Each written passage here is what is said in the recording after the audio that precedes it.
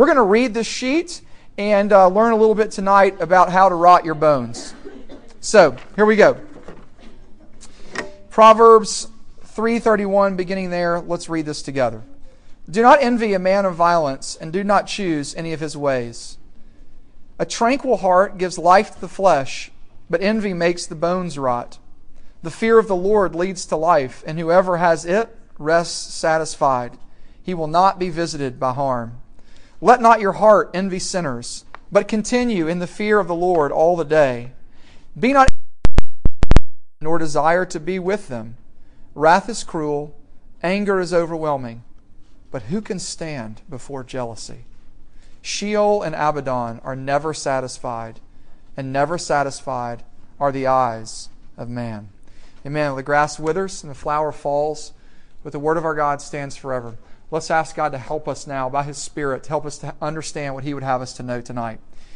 Our Father in heaven, we ask now that You would come by Your Spirit, and that You would open our hearts and open our eyes, that we might see Jesus, that we might be encouraged by Him, and that we might have, as the men on the road to Emmaus had, our hearts burning within us because of who You are. Would You be pleased to do that tonight? Would You be pleased in these next few moments to use me, to use all my insecurities and my fears, and make much of Your name? We pray this in Your name, Jesus. Amen. Well, though he never saw it coming, his desire for the gifts of another drove him mad. This is the realization that the viewer is left with when watching the story of Antonio Salieri's life unfold in the 1985 Best Picture winner, Amadeus. The movie is so profound in its impact because it so clearly depicts one of the deepest and darkest conditions of the human heart. Set in the late 1700s in Vienna, a city known for its music, it's a story about the relationship between Salieri and Wolfgang Amadeus Mozart. Salieri, the court composer in Vienna, had long desired and even prayed for exceptional musical skill and talent. He reasoned if God would but give him the gift in this area and make him great, he would lead a life of devotion unto him. But Mozart, y'all, he appears on the scene, and with his incomparable talent and skill, and in so doing, when he appears, he crushed Salieri's hopes for greatness and renown, especially in Salieri's own eyes. In turn, Salieri, his life shows all the symptoms of a heart captured by envy. He undercuts Mozart. He seeks to sabotage him and eventually plays a role, yes, even in his death. Salieri's envy would never be healed. In fact, after attempting to take his own life, he is admitted to a mental asylum where he sits at a piano with a priest nearby ready to receive his confession. The priest acknowledges, however, that he too has some musical training when he was a young child. And so, in an attempt to see if the priest knows any of Salieri's compositions, he begins to play on the piano nearby. And after each one of his musical pieces, the priest confesses that he knows not one of them until one more. Salieri begins to play, and the priest recognizes it, and he exclaims, "Yes! Yes, I know it!" And he even hums out the last few measures of the piece. "Oh, that's very nice," says the priest. "I didn't know that you wrote that." And Salieri responds, "I didn't. That was Mozart." Realizing that he will only be second best, Salieri is rolled down the hallway in the asylum and proclaims himself the patron saint of mediocrities. His envy has eaten him alive, rotting him from the inside out. Now, I don't know what comes to your mind when you think of envy. Most of us have some vague sense of what it is, and if we do, we most often view it as no big deal, something petty at worst. But I would like to show you tonight that the book of Proverbs could not disagree with you more. You see, it is going to tell us that envy is a crushing character vice that spends most of its time hidden in us. And so most of us, because it's hidden, are unaware of envy's presence and its destructive power in our lives. So tonight the Proverbs are going to bring us face to face with what the bard William Shakespeare called the great green-eyed monster, envy. In fact, the ancient Greeks and Romans used to speak of envy as a problem with what the eye desires, though it likely isn't what you think, as we'll see. But the original name for envy was actually invidia, which meant to look against or to look at with a hostile manner.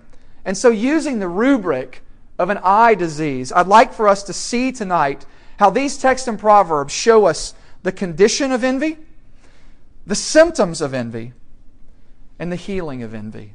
All, of course, with the great hope that we might not see with green eyes, but that we might see with clear eyes the real gospel of grace to us in Jesus Christ. That's my great hope for us tonight. So let's take a look first at the condition of envy. I'm going to be looking primarily at Proverbs 3:31 and 24:1 on your sheet there or in your Bible. And we first need to understand what envy is, its condition. What is it like? That's what I'm trying to get after in this point.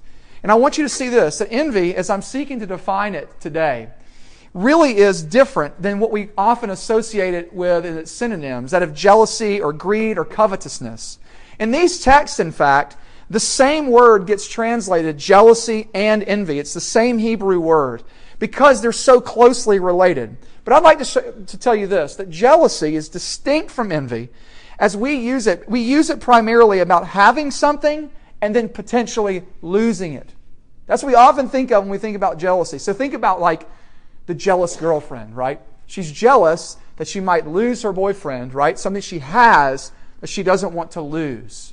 And with respect to covetousness, the author Rebecca DeYoung, in her book called Glittering Vices, she says that envy and covetousness, that desire for something, are actually very, very similar in this way. They say this, that where covetousness and envy are the same because they both desire something that the person lacks. But covetousness is about having a particular object. And listen, this is where it's important. But envy, on the other hand, is more severe. It is concerned with the rival not having it too. Let me see if I can explain with this quote. Listen to what DeYoung, or read up here on the screen what DeYoung writes.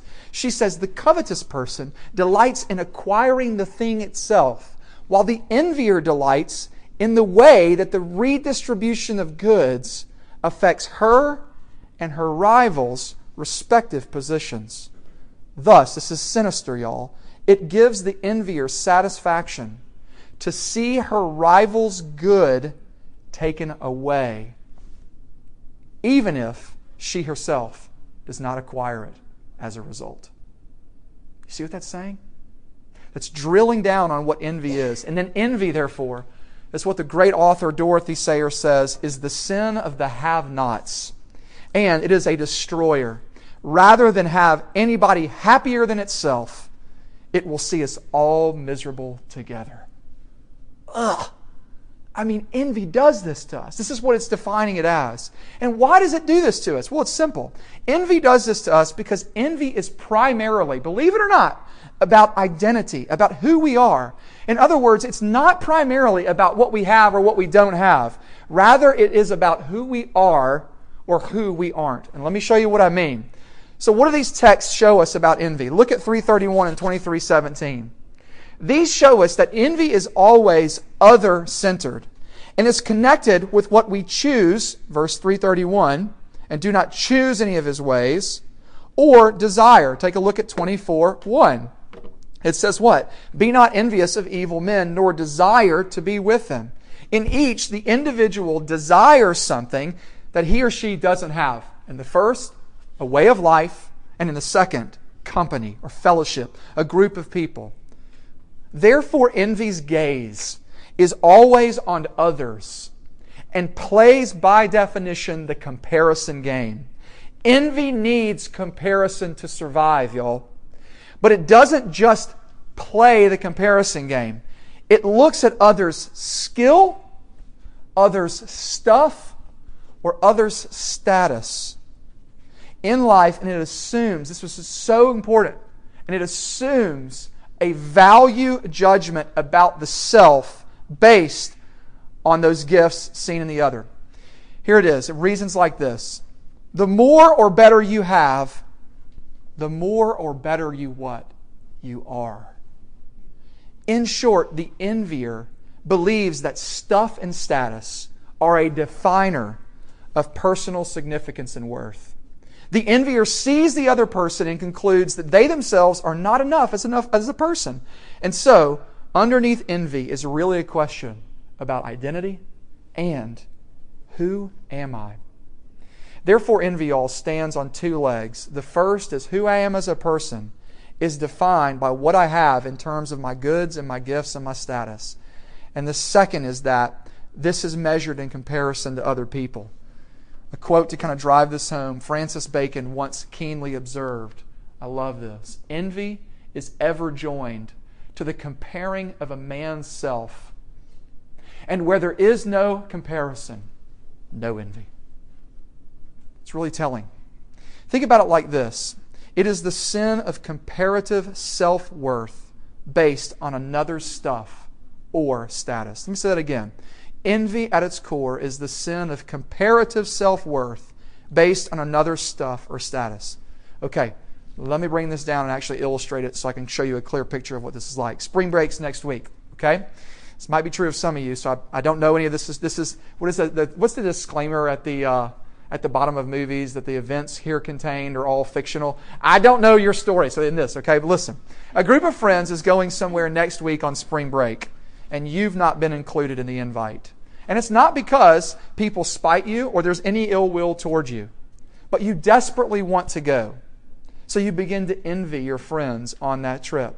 Why? Well, it's not so much for the enjoyment of the trip and the people on it, which would be a good reason to go. Rather, the perception of the other person's or people's status and goods are seen as being in. And therefore, to not go is out and excluded. And to be named from that, a nobody. You want to go on the trip because of being on the trip says a lot about you as a person. In this case, she, whoever that person is, or he, wrongly believes that this trip will give her significance and value as a person. I mean, who wants to be the person that's not on the trip? Not to go on that trip isn't merely about missing out on the trip. It's seen as missing out on being the right person. Do you catch it? The right person in the eyes of the envier. In other words, identity is on the line here because status is connected to others' things. And this, y'all, is how envy works. Let me say it like this. Envy, therefore, really is a sadness or an anger in others' rejoicing. You see that? That envy really is a sadness or an anger at somebody else's rejoicing. But I want to suggest to you that envy gets flip-flopped too. That envy as well is actually what? Rejoicing at another person's sadness. There's a great German word, Schadenfreude. You need to implement it into your language, and it literally means the downfall, the joy in the downfall of another. It's to look at somebody, and here's what I want you to see. Don't you know that to be true in your life? Like, can you just be honest for a moment and say, there are my friends that when bad stuff happens to them, I am actually happy because I want what they have and I can't get it. That's how sinister envy is. It is crazy, y'all. And here's why it's so important for us to see it. Because I want you to see that envy really is in all of our lives. You're not alone, I promise. I mentioned that envy, though, is a hider. And therefore we want to look at some of the telltale signs of envy in our lives. Which brings me to my second point. Not only have we considered the condition of envy, but its symptoms as well. And I'm going to look primarily at 14:13 here. Like a child playing hide and seek with its parents, with its little toes hanging out at the bottom, so too envy hides, while partially displaying itself in our lives. How? In two major ways. The first, I will admit, is harder to see.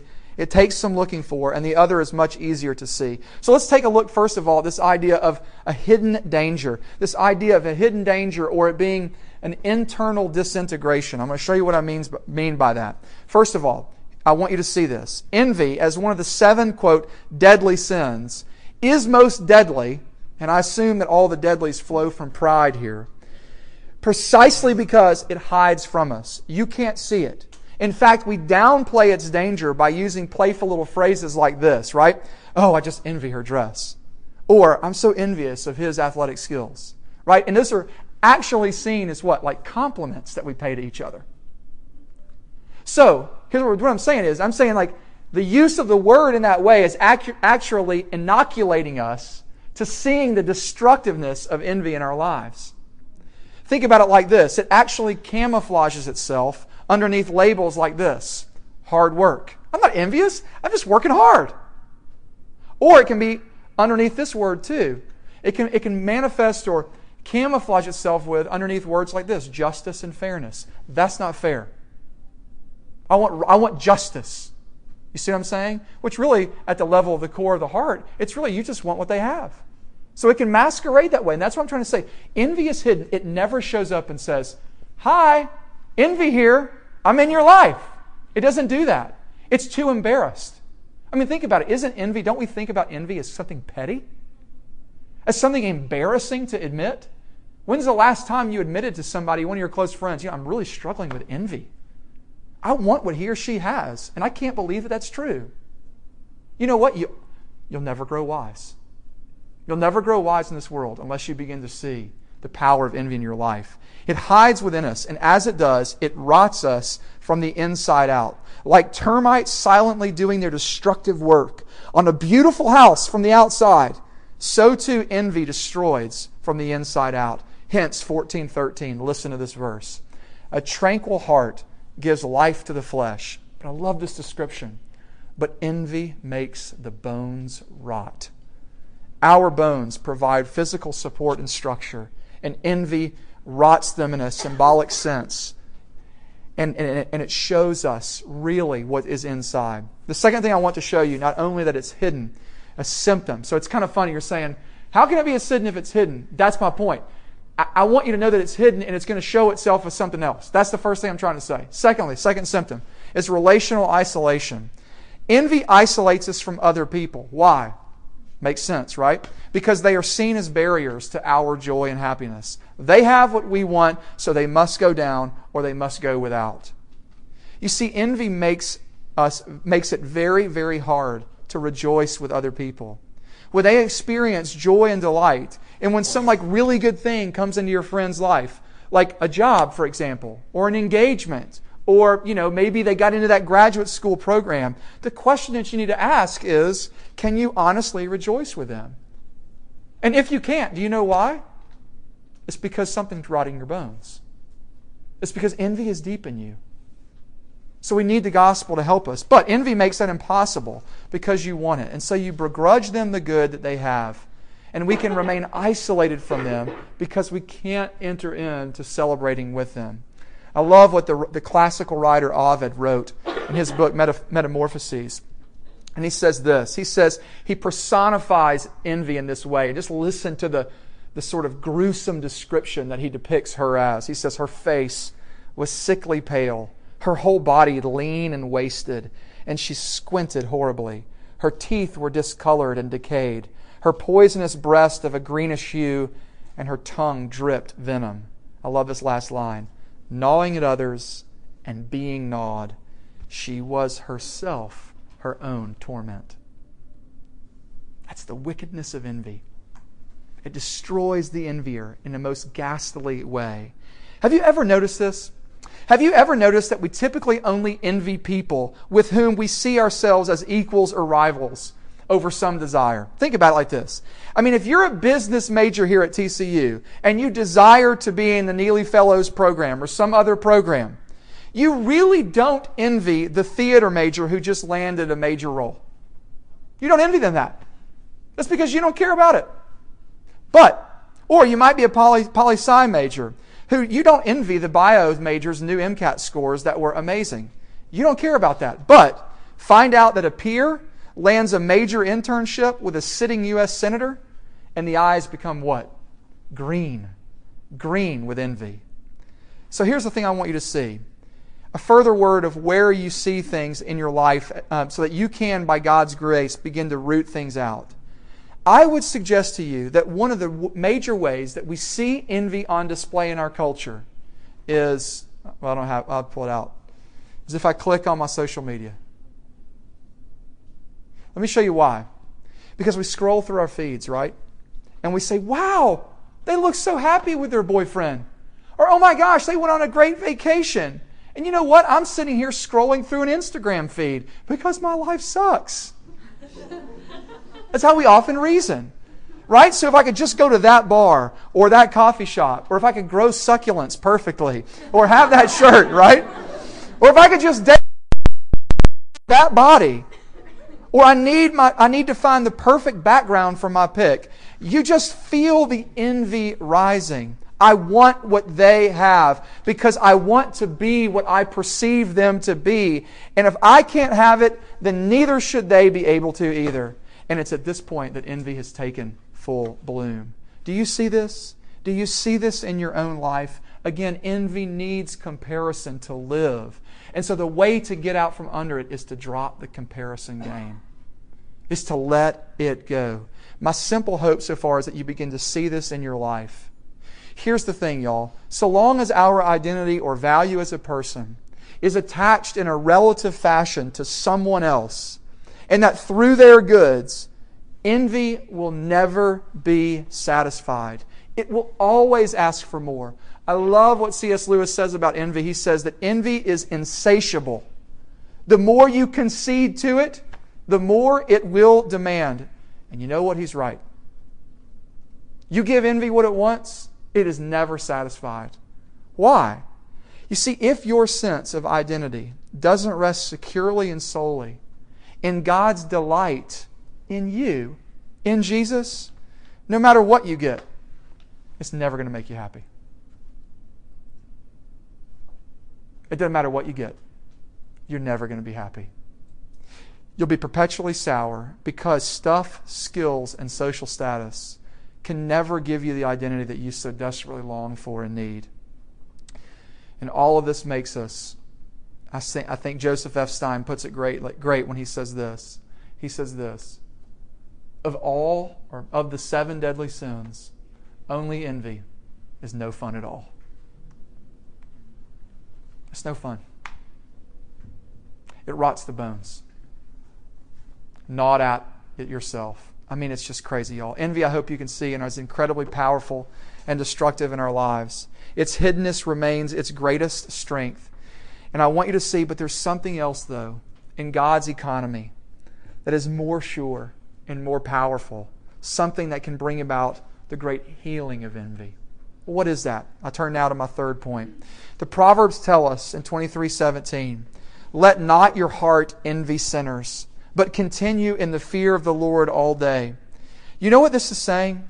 It's saying, let your hearts be continually caught up in the fear of the Lord all the day. That's what it's saying. We've seen weeks ago that the fear of the Lord doesn't mean being afraid of God because He might get you. A lot of us think that. When we read the fear of the Lord, we think, oh, I need to be scared of God. That's not what the fear of the Lord is in the Bible. Rather, it refers to honoring Him, to reverencing Him, to delighting in Him and worshiping Him. And so the point is this. When you do that, look at 19:23, what it says, that the fear of the Lord leads to life, and whoever has it rests satisfied. That's the thing. The envier is never at rest within their soul. They're always at an unrest because they're always looking for something that somebody else has to make themselves happy. And this is saying there is rest for you. There is rest for you. Where? The cure to our envy is found in worshiping and delighting in God precisely for what He has done for us. And by extension, what He has given to us. Envy's antidote, then, its cure, is the gospel. I love what Charles Spurgeon, the great Baptist preacher, said. He says this, "The cure for envy lies in living under a constant sense of the divine presence, worshiping God and communing with Him. I love this line. The more of heaven there is in our lives, the less of earth we shall covet. The fear of God casts out envy of men. You see, y'all, at the heart of the good news of Christianity is that God Himself has entered into our world to bring us home to Himself. It's not, hear me out on this, I don't know what you think about Christianity, but Christianity at its core is not about being a good person. That's not what it's about at its core. It's not about achieving certain good things. The gospel never says, do good, then God will accept you. In fact, it flips it and it says, you've been accepted already in Christ, so now obey. And why have we been accepted? Well, when Jesus died on the cross, He gave us something that lies at the very heart of envy itself, something that drives us into envy. He gives us a brand new status. And what is that status? It's the identity that Jesus Himself has with God, accepted and beloved. You see, on the cross, God was basically saying this: I see you. I see your junk. I see your crud. I see it all the way in. And it does not scare me one bit. In fact, I see it so much, and because I delight in you, I take you all the way in. And I not only forgive you, I now give to you a new status, one that Jesus Himself has with God, that one of acceptance and of delight. You see, on the cross, Jesus was rejected. He bore our shame, that feeling, as it were, of never being enough and the need to be covered. I mean, all of us feel naked. That's the picture there. And so now we have what envy has been seeking all along, a status and a rank that can never be lost. And in light of this, we can, as the proverb says, rest satisfied because we have an identity and a status that doesn't depend on stuff, y'all, or on other people, but solely on the finished work of Jesus for us. Jesus was the one who had it all. He had the goods. He had the gifts. He had the internally significant status. And being the most unenvious person in the world, He bore our insecurities, our shame, and our envy, and gave us all that He had so that we might have acceptance and that our envy might begin to die. And when you see the cross, you can know that beyond the shadow of a doubt that God has given this to you. There is nothing left for you to do or pay. As Jesus said on the cross, it is finished. His work is done, and therefore all the smiles of heaven, the ones that really matter, are firmly and forever yours. So let me take a few moments to kind of draw this in. And what are the results of how this might come home to us? Here it is. It really does free you, y'all, to rejoice with others when they get good things or have amazing gifts. Y'all see that? The gospel frees you to be able to do that. You see, do you have friends who actually have good things in their lives? Can you enter into it? You see, you can put the comparison game down because of the gospel. Your self-worth is not bound up in what someone else has or is, friends. Because of Jesus has done for you, you rest secure in Him. I love this poem. I'm not going to read the poem, but it's one written by Victor Hugo. And he had a poem once where envy, personified envy, and personified greed or avarice were both given an opportunity to have whatever they wanted. You think about it. Envy wants things, greed wants things, right? So long as, there was the condition, so long as the other received double of whatever they asked for. Here's how envy replied. Well then, I wish to be blind in one eye.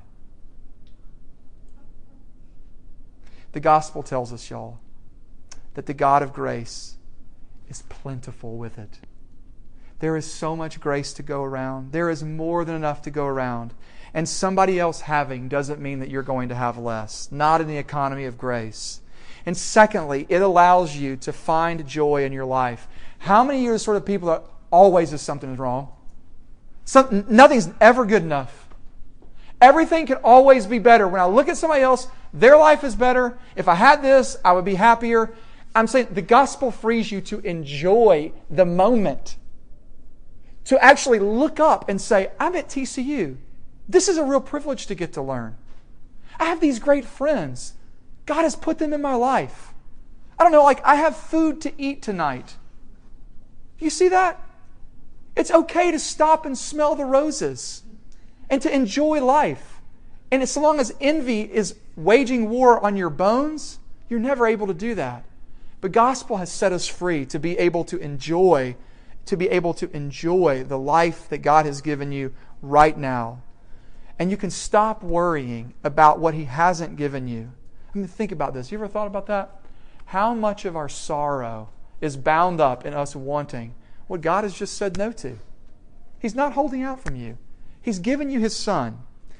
Here it is. The one for whom Jesus, the one who had everything, He left His comfort and His status to win and to rescue you. You don't have to prove yourself by your involvements, by your accomplishments, by your body shape or success anymore. Because why?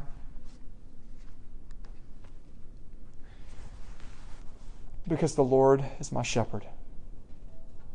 I shall not want. That's the promise of the gospel, friends. Well, and likely what is my favorite of the Narnia tales, The Horse and His Boys. C.S. Lewis tells the story of a boy named Shasta and how he, though an orphan, has been protected all of his life. Upon seeing this, he asks Aslan, the Christ figure in these stories, why his friend, Aravis, has been wounded. Aslan responds, "Child," said the voice, "I'm telling you your story, not hers. I tell no one any story but his own." "Who are you?" asked Shasta. "Myself," said the voice, very deep and low, so the earth shook. And again, "Myself," loud and clear and gay. And then the third time, "Myself," whispered so softly you could hardly hear it. And yet it seemed to come from all around you as if the leaves rustled with it. Shasta was no longer afraid that the voice belonged to something that would eat him, nor that it was the voice of a ghost, but a new and different sort of trembling came over him. Yet he felt glad too. God gives each of us our story. And you are free from having to worry about somebody else's story. God's not going to tell you their story. He gives you yours. And because He is God, He has the right to do that. But because He is good, He promises to give you all that you need. Reverence and joy together. And therefore, God Himself, because He is good, is going to give us all that we need in goods, in gifts, and status. Not just for this life, but for the one to come. And y'all, this alone has the power to give you a tranquil heart, and in the end, to rot the envy that is rotting you. Friends, we can give up our envy. Why? Because Jesus Himself was given up for us. That's the gospel tonight, friends. It's the best news you're going to hear, that Jesus is given up for you. Let's pray. Lord, we thank You that You care for us. We thank You that You love us. And we ask now that we would see that because You are for us in Christ, You will not withhold anything, especially the new status and identity that You have given us in Jesus. Would You meet us? Would You comfort us? Would You care for us? And help us to see how wonderful and how kind and how beautiful Jesus Himself is. Thank You, Lord. We pray this in Your name. Amen.